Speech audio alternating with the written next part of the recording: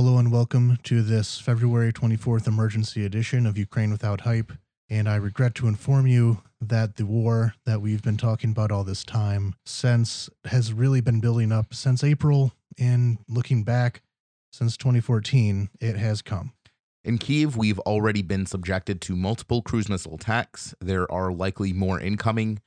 Cities and towns across the country are reporting to be hit by Russian missiles and Russian artillery. Russian infantry groups have been pushing up from Crimea, down from Belarus, and of course across the eastern border with Russia.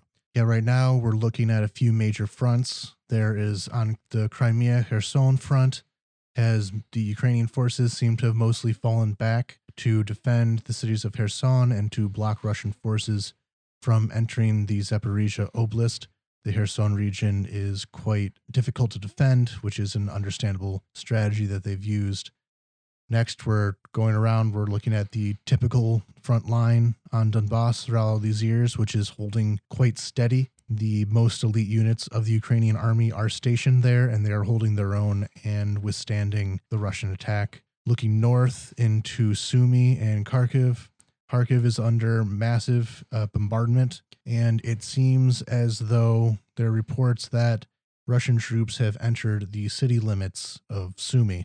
Beyond that, we're looking at the Kiev front. Now, I was awake at the time, 5 o'clock in the morning, when the rocket attacks began on military airstrips in the vicinity of the city.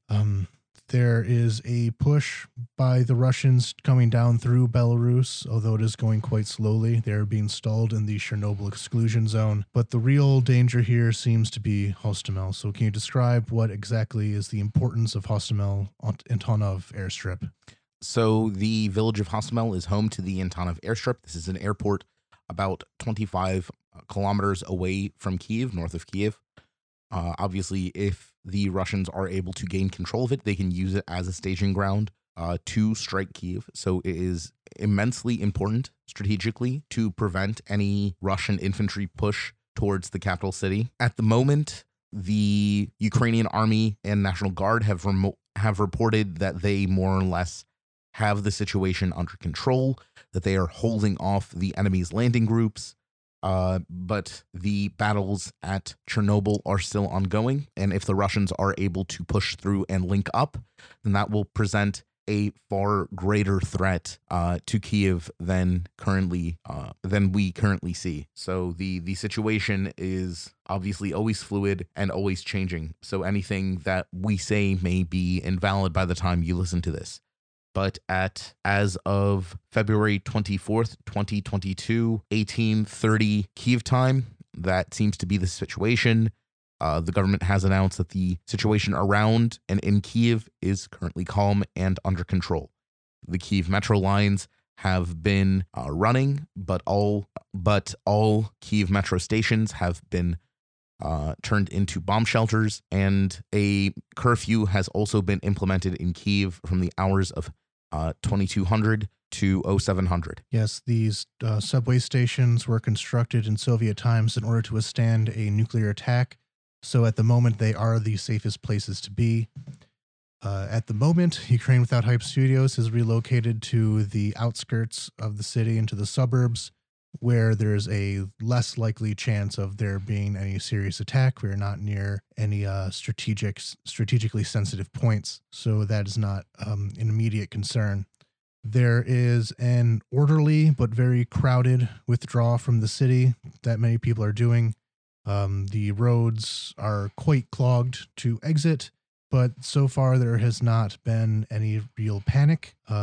There are large lines at grocery stores. There's large lines at especially ATM machines, so people can have hard currency in the event that the banking systems go down.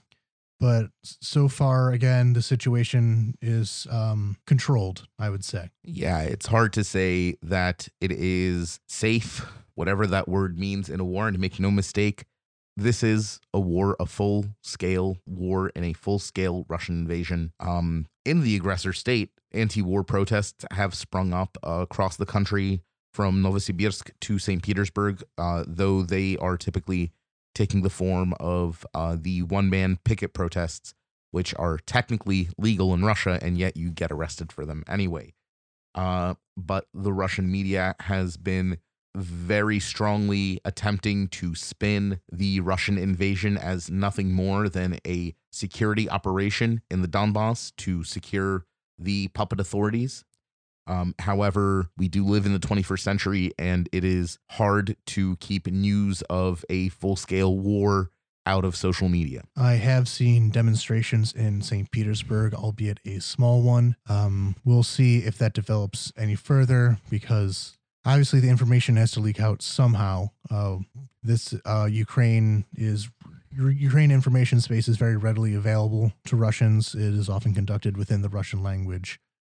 So the idea of them being unaware of it entirely seems unlikely to me. It has to catch on somehow, although the Russian government has done a very thorough job of suppressing Russian protests and civil society in the past.